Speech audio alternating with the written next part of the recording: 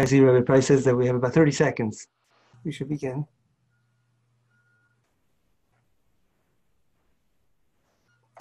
Yes, at this time, before starting, I just want to thank Rabbi Price for arranging all these shurim, and to take this opportunity to wish everybody a Gmar Chasima Tova.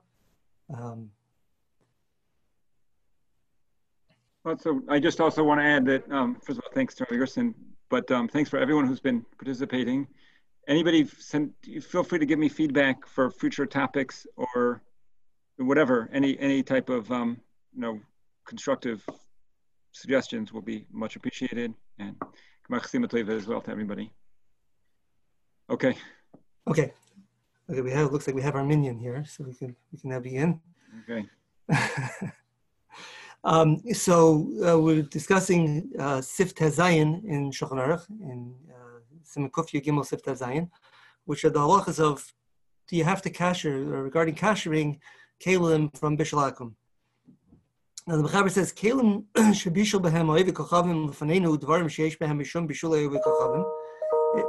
If a non-Jew cooked in a kli in front of us something that has in it Bishul Akum, probably the Mechaber said it in that way, lefanenu, because if you have a suffix, whether it's Bishul Akum, so then we know that already, we've learned many times that the suffix Bishul Akum is mutter.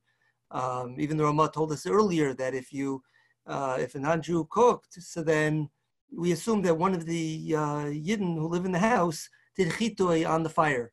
And therefore, unless you know otherwise, we would assume that someone was mechata. Different explanations why in this case, what's the case that we don't assume there's chitui. Some say it's talking about if the non-Jew is cooking for themselves. Okay, but whatever the case is, if we have a case where we know for sure that there was Bishul Akum, okay, and he cooked dvarim sheish behem mishum bishul akum, like we know, we've been learning, not every food is subject to the halachas of Bishul Akum, right? There are many rules, about many exceptions to those rules. Okay, then tzrikim hechsher. So the Mechaber, then his stam, his first opinion, which he writes stam, is that you need to kasher the pot. Okay, a kli that was used with Bishul Akum, tzrikim hechsher. For yesh oimrim, then he brings his yesh oimrim, sheinim tzrikim, that you don't need to kasher. So we have a stam, the yesh oimrim, and the rule in Shulchan Aruch, right, one of the rules of Shulchan Aruch, when you have a stam and yesh oimrim, the halacha is like the stam. Okay, there is an opinion that holds you don't have to, but the Mechaber is being seisim that you do have to. Okay, it's a stam v'yesh oimrim. Who is this and what is this machlokes? So in the tour, he brings the different stadim over here. He brings from the Rashba. The Rashba is the one that says you need to kasher kelim from Bishul Akum. In fact, the Rashba, we'll see there's really two halachas over here that sort of go hand in hand, so to speak, but they don't. Okay, and those two halachas are, what is the shear of bittul for Bishul Akum, and what is the shear of and do you have to kasher kelim of Bishul Akum, which really is a similar shaila. Do we say tam keker when it comes to Bishul Akum? If you have to kasher a kli, usually that means that we say tam keker, that not only is the ikar of it, you can't eat the Bishul Akum itself, but even the bliyas, even the tam of it has the same din as the ikar itself, and therefore that's asur as well. If you say tam keker, then you should need shishim to be mevatel the bliyas of Bishul Akum, and if Bishul Akum itself would get mixed into a food, you should need shishim to be mevatel it. And that's indeed what the Rashba says. The Rashba says Bishul Akum is like every other isser in the Torah, just like Vinas Akum, Cholav Akum, other isurim like Shuman Hagid, right? You have from a Gid and Asha, the Shuman Hagid. All these isurim d'Rabbanan, we assume, require shishim. That's what the Rashba says, because whenever the Chazal instituted a nisser, it was kein daraisa tiknu. They instituted it should mimic, it should follow the rules of the Torah. And for the Torah we require shishim. Therefore, for all the Rabbanans we require shishim as well. And just like for Isurei Torah we require kasher and kelim, therefore for Bishul Akum we also require kasher and kelim. Okay, that's the shita of the Rashba. The Torah also brings though from his father, the Rosh. He says, "V'loy nehiro l'adoni avi harash." Because of she'ein tzarech lochash l'zeklal. The Rosh says, no, we don't have to be concerned about bliyas of kelim at all. It's using a strong lashon. Ein tzarech lochash l'zeklal. We don't have to be concerned with this at all. Why? Shleich miru Bishul Akum la'aser plitase. They weren't concerned about plitas when it comes to Bishul Akum. And the argument, right? So the counter argument to the Rashba is that the whole reason why they asked Bishul Akum was because of B'nai Seyem, because to avoid intermarriage. Intermarriage comes about if a person eats the food. He's taken in with their cuisine, and then it's a way of socializing. It's a way of meeting people. But the plitas from the kalim, that doesn't bring to any kurva. There's no special kurva I have because I used the pot that had in it a taste of something that was bishul hakum. The Rosh says that's going too far. There's no chashash here at all. How could you ask him mishum b'nai sayem the plitas? Okay, so therefore, according to the Rosh, there's no need to kasher, and presumably it would be the same thing. You would say that bishul hakum should be batul b'rayv, meaning even if bishul hakum fell in, got mixed into another food, it's batul b'rayv. Let's say it would be a davar lach. It was a soup or something. I'm mixing with another soup, a kosher soup. As long as it's rayv connected it will be batul. Because again, it's only mishum b'nai seim. It's not really an iser like all other isurei d'Rabbanan that we should aser it b'shishim. Okay, those are the two arguments. Right? The Rashba says it's all kain d'raisa tiknu. Everything has to be shishim. Everything asers kalim. We don't differentiate. And the Rosh says no. This is only we don't aser plitas when it comes to bishul hakum. That's just it's just mishum b'nai seim. There are many that hold like the Rosh. Right? The Ra'ah is famous for arguing on the Rashba and saying this, that it asks only b'rayv and it doesn't ask a kelim. The Ra has a third halacha that he says as well, which is that for a chayla, it's really what the Ramah brings at the end of the sif over here, that if a non-Jew cooks for a yid on Shabbos for a chayla, he's allowed to, for a chayla, he's allowed to ask a non-Jew to cook, even though the food is bishul hakum, he's allowed to eat it, and even it says here in the Ramah,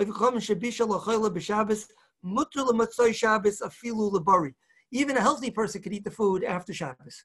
Right? If it would be like every other Isser, so then how could it be? So for a chayla, it's mutter, but for anyone else to eat it, it would be aser. But no, this is a different type of an Isser. And then they talk about in Hilchah Shabbos, what about the kalim? There's actually steers in the Mishnah Berurah about what the din is with the kalim. Rashi says we're mekel, that the kalim do not need to be kashered after Shabbos as well, from the bliyas of bishul hakum in there. Okay, anyway, so that's the, so we have these two competing mahalchim in the Rishonim. Now what's interesting is that the Mechaber paskins that we do need hechsher kalim.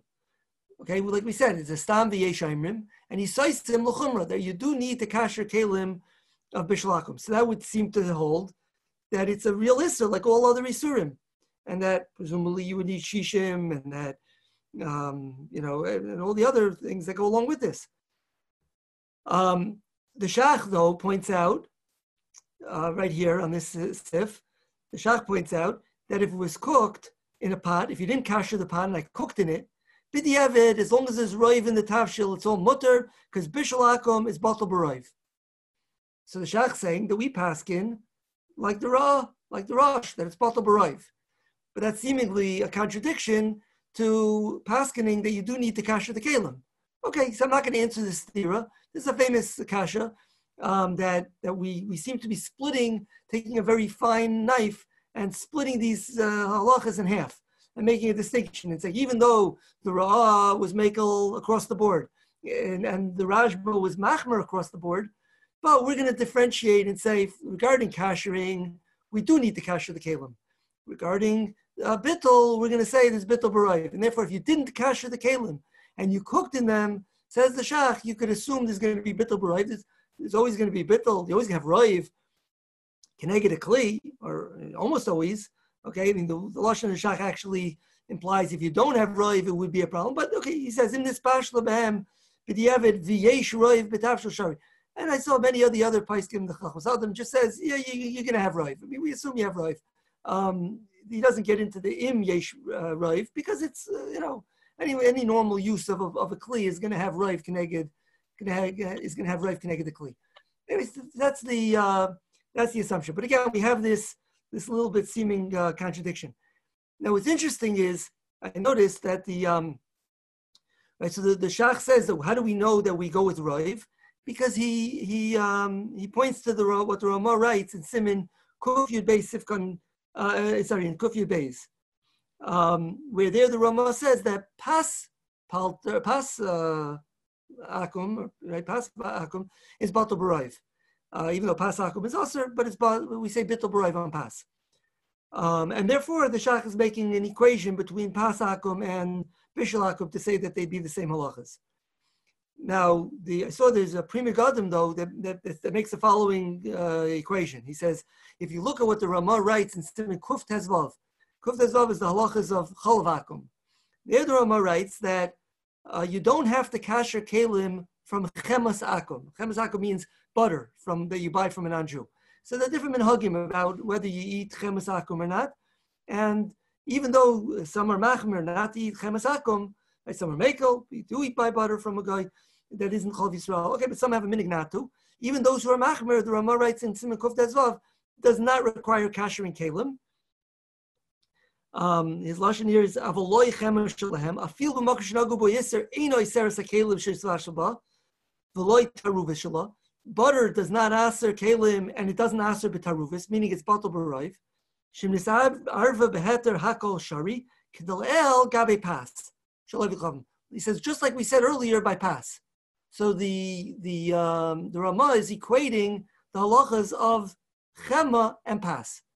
Pas is batal b'roiv, chema is batal b'roiv. But the Ramah says that chema doesn't even need kashering kelim at all.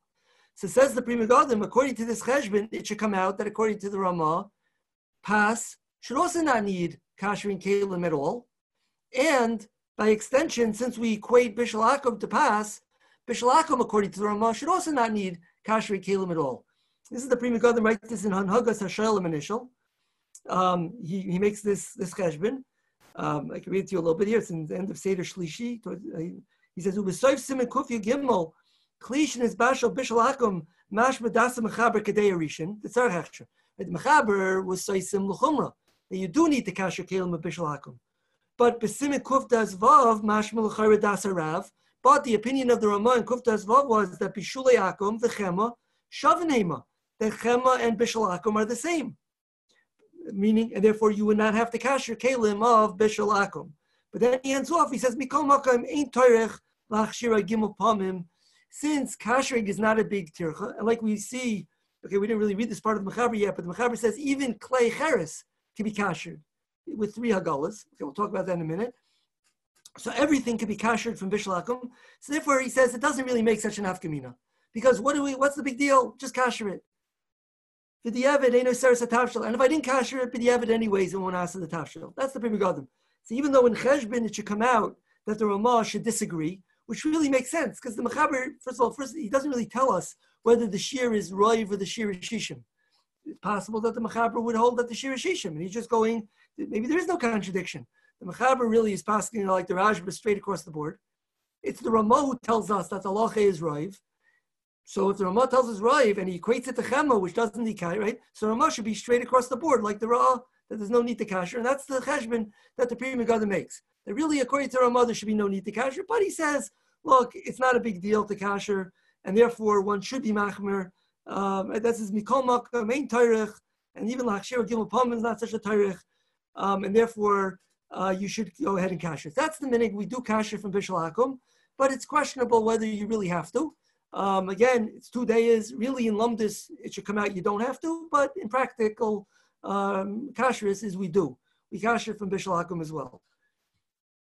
Okay. Now, like we mentioned, even the Mechaber ends off and says, even according to those who do need hechsher, if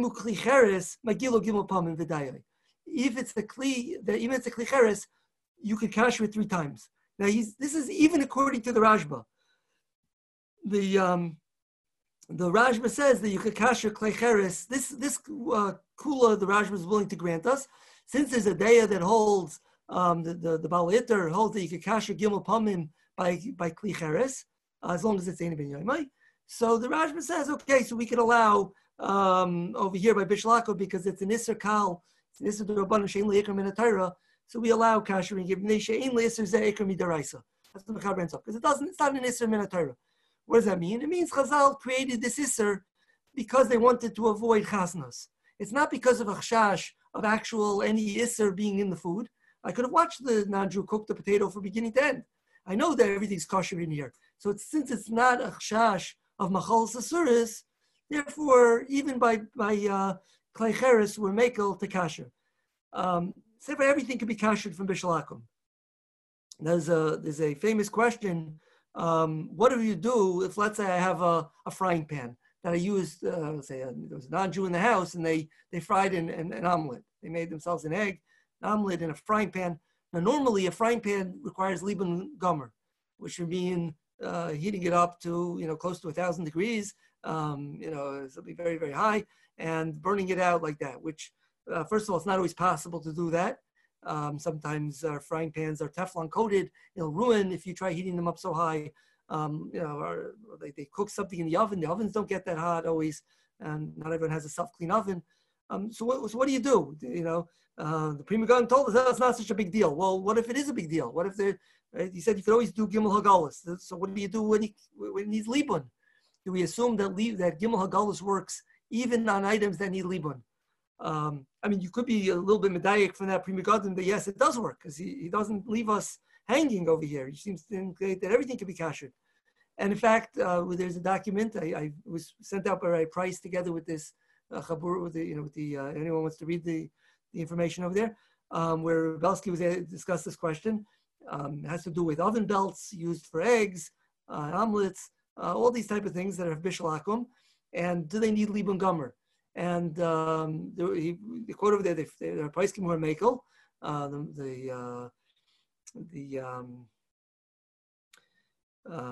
forget now who exactly was where the Mekilim were, but it's in that document. There were a few Mekilim. They said that just like Gimel Hagalos works for Kli Cheres, even though I think a different Makil was one of the Mekilim.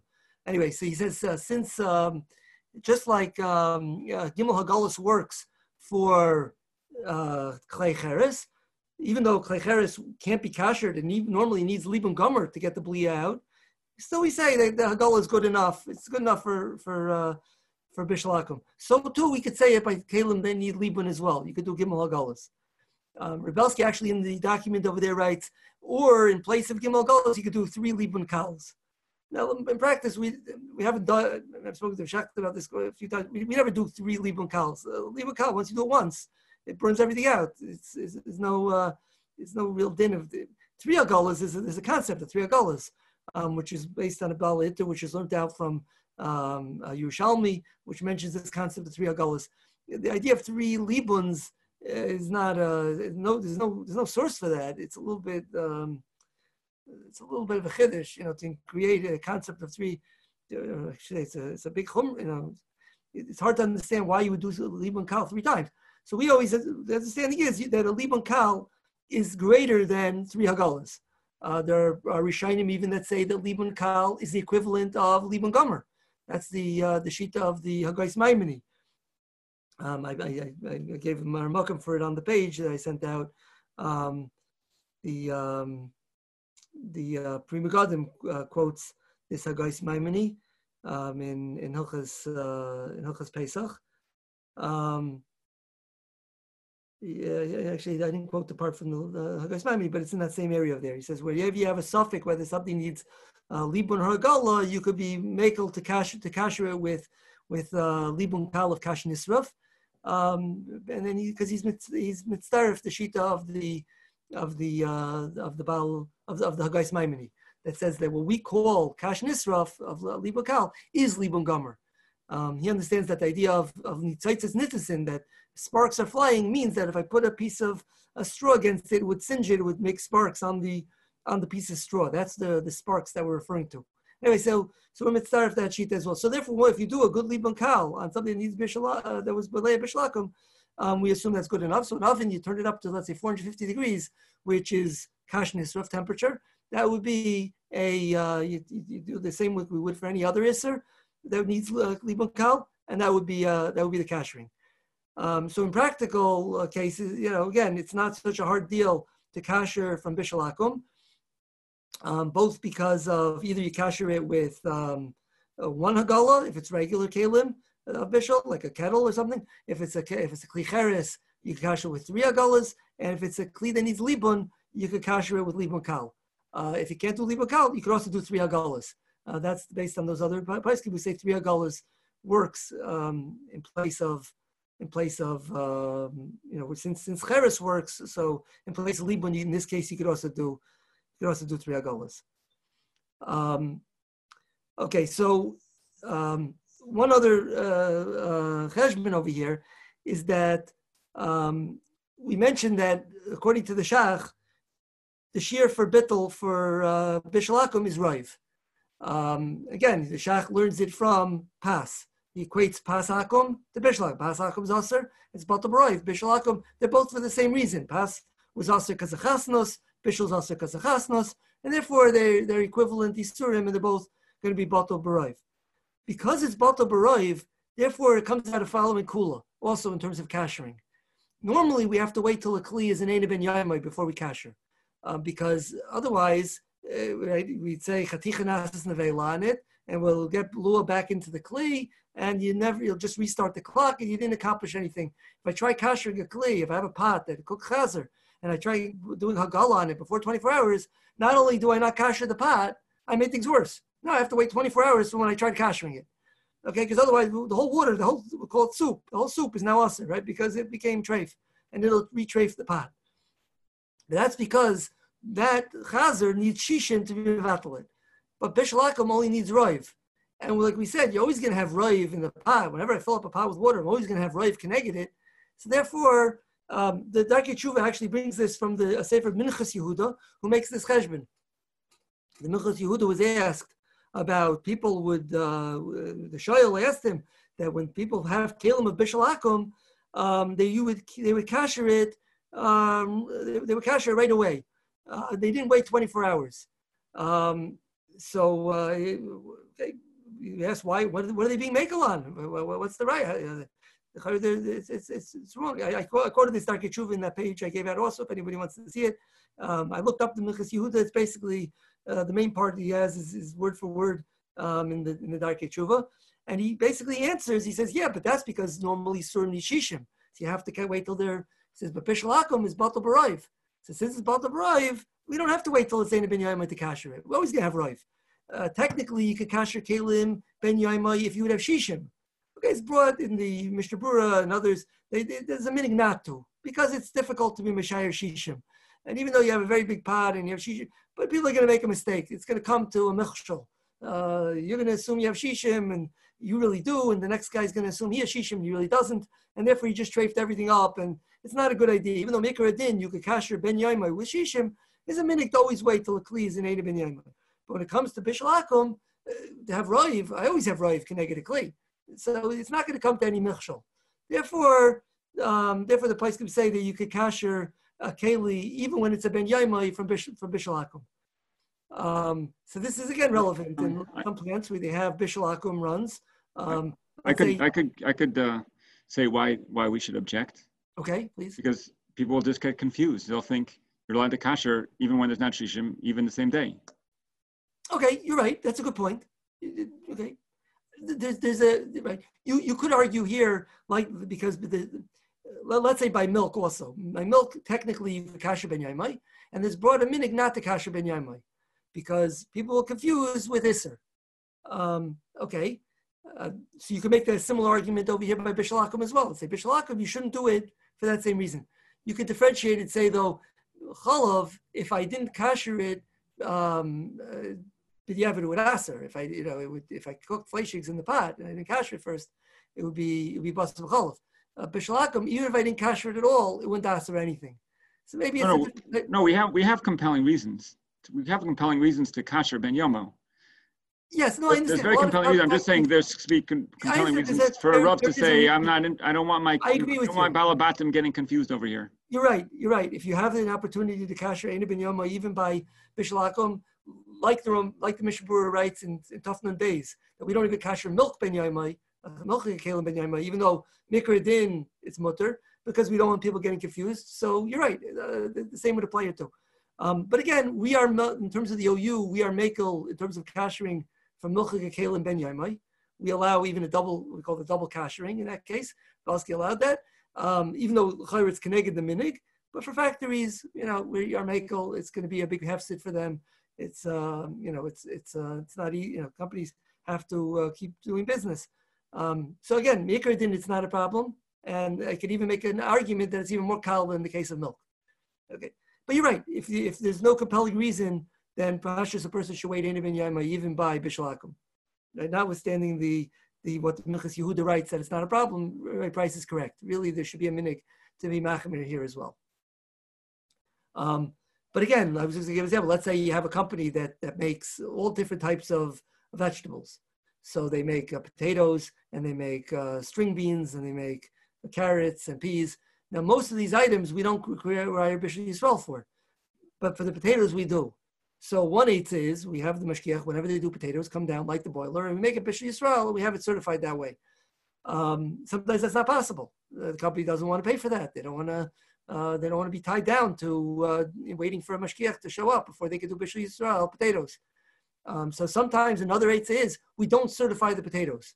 We certify the carrots and the string beans, but we don't certify the potatoes at this company. Well, okay, but they're going to trafe everything up when they do the potatoes. So we have them kasher afterwards. They could do a kashering. Sometimes you could tell with the Taylor charts and everything that they did it automatically. It could be done ben yaimai. All we need is roiv keneged the pot. So there are ways sometimes in seeing that the company, for their own purposes anyways, often will do a cleanup between one product and the next that could be the equivalent of a kashering. And once that happens, we could go on to doing kosher products afterwards, certified products after the Bishul Akum, even without, and we could have a situation where we just don't certify those products. This is more common, I believe, in overseas facilities in China, places like that, especially with blanched products. That's where I think we've actually done this. You have, let's say, like a blanched potato and blanched other product, whatever. The potato is blanched for whatever amount of time, 20 minutes or something, or 10 minutes, and we're already chayshish because of the small sizes of the piece of potato, then it might already be Michael Ben Dusai, and it might already be Bishul Akum. So one eighth is, it's not always so clear. We have there's a document about IQF. That's where this comes up, that type of idea, called these IQF potatoes, where they blanch it and then they freeze it. IQF stands for individual quick frozen. I think that's what it stands for. Anyway, so you individually cook them up, and you freeze them immediately, and then they're ready to be cooked later on, and they're ready. They cook much faster, and they still need to have someone else finish up the cooking. But if it's cooked by the pot is already usher. But they do a CIP afterwards, and they do it's not even clear that these things even reach Michael Ben Dusai. It's not always so clear how much cooked they are, and there's a number of sveikas. So we're makel to say, well, we're not going to certify the potatoes, but we certify the other products that are made afterwards. Another example would be a retort. Sometimes you have where the item is only cooked in the retort. It's not cooked first in the kettle. Okay, some items they're raw going into the retort, but in the retort we consider it to be Bishul Akum. So do you have to kasher the retort after Bishul Akum?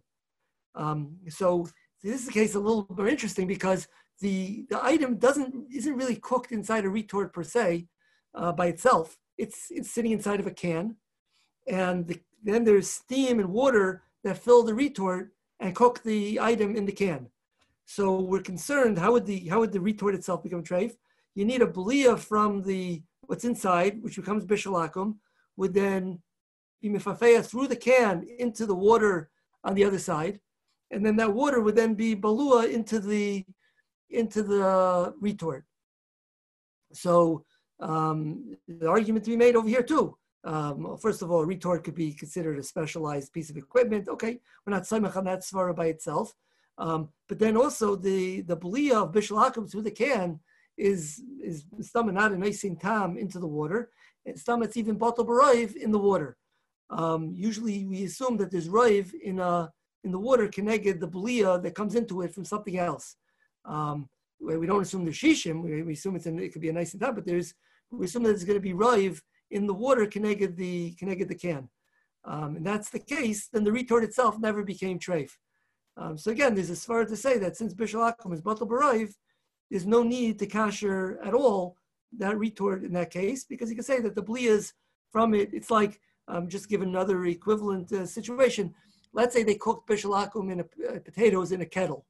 What do we do with the steam in that case in the plant? Do we say that the steam became treif and they have to drop the steam in the whole plant before they could do a kosher run? Right? So Pasha says no, because again, the bliya, the only way you can get to that steam is if it passes through the wall of the kettle, through the metal wall. By the time it passes through the metal wall, we assume that there's going to be roiv keneged the bliya in the steam. Roiv, right? There's always roiv keneged a bliya.